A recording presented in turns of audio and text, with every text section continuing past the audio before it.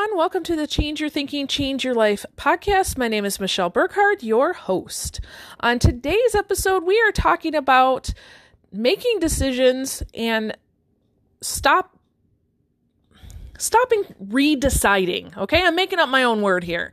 We want to make sure that we're not redeciding on things. So I'm going to ask you a lot of questions about what's your relationship to making decisions? Do you overanalyze? Do you micromanage? But then I'm also going to share with you a couple examples of some greats and how they approach decisions and rest and inspiration. So you might not need to take notes on this one, but definitely I want you to think about, as you're going through listening, I want you to be listening to what's happening in your thoughts. Okay. So as I'm saying the things I'm saying, what's happening in your mind? What are you learning about yourself as we go through this? Okay. Enjoy.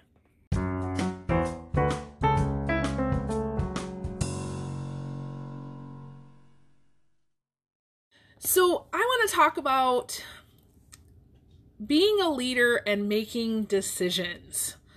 Okay, so I can't even tell you how many conversations with people during this pandemic about decisions, making decisions, problem solving. So quick question before we start. What is your relationship to making a decision? Do you make a decision promptly and then move on? Do you make a decision and know I'm going to choose the best decision right now and then, we'll reevaluate as we go? Do you have maybe a process of overanalyzing before you make a decision? I've worked with a lot of leaders that do that, right? So they think about, they talk about, they spend a lot of hours thinking about, am I making the right decision? Is this the best decision, right? Maybe you worry a little bit after you've made a decision, or maybe you do what I call redeciding. So you make a decision and then all of a sudden you're paralyzed by, that wasn't the right decision, so let me change that, right? Or do you make a decision and maybe give it to your team, but then you're in that micromanaging mode? Yeah. So I've seen it all. All right. So, quick question. What would happen if you made a decision and you didn't focus on it anymore after you made it? What would happen if you made a decision and that was the last time you thought about it? Okay. What would happen if you made a decision and the only time you thought about it was to really imagine, kind of crystal ball thinking, right? To imagine how well it's going to go, right? So you're not redeciding, you make the decision and then you think about how awesome it's going to be when it's done. Okay? So what do you think would happen? Well, if you're like a lot of my coaching clients, one thing that you can think of that's going to happen is everything is going to fall apart. Okay? That's what I hear all the time. Oh, that somehow by just the sheer will of their thinking and their thoughts, they're going to make whatever happen. Okay? Well, the science doesn't actually say that that's what's going to happen. Okay?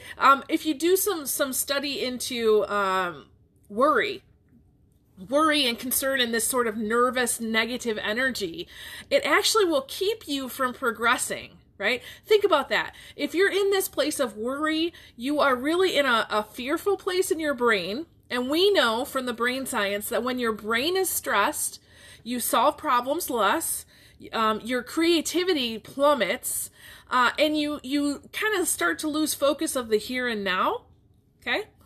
So when your brain is stressed, one thing that it does is it starts to send all of those emotions throughout your body, negative hormones, really, and you start to perpetuate your worries, okay?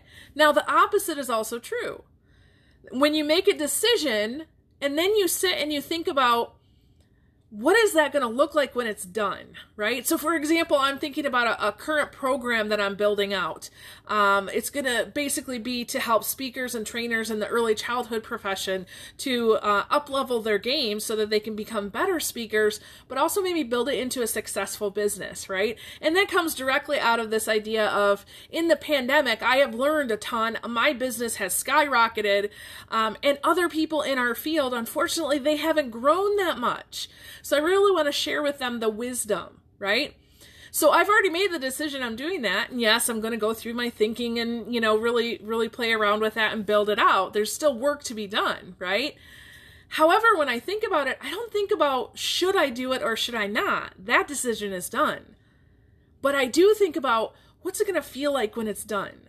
Who am I going to get to work with? What am I going to learn from them? Right? So really taking the pressure off of you as the leader, make a decision, do it rather quickly, be on your way.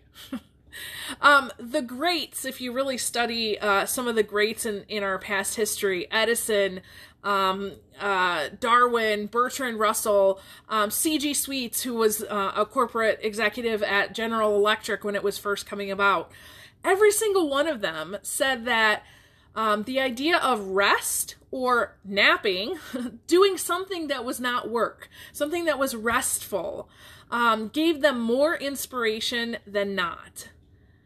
And you see, we tend to think I've got to be on all the time, right? I think Thomas Edison, we can all agree, was quite successful, right? And he had a way of making a decision.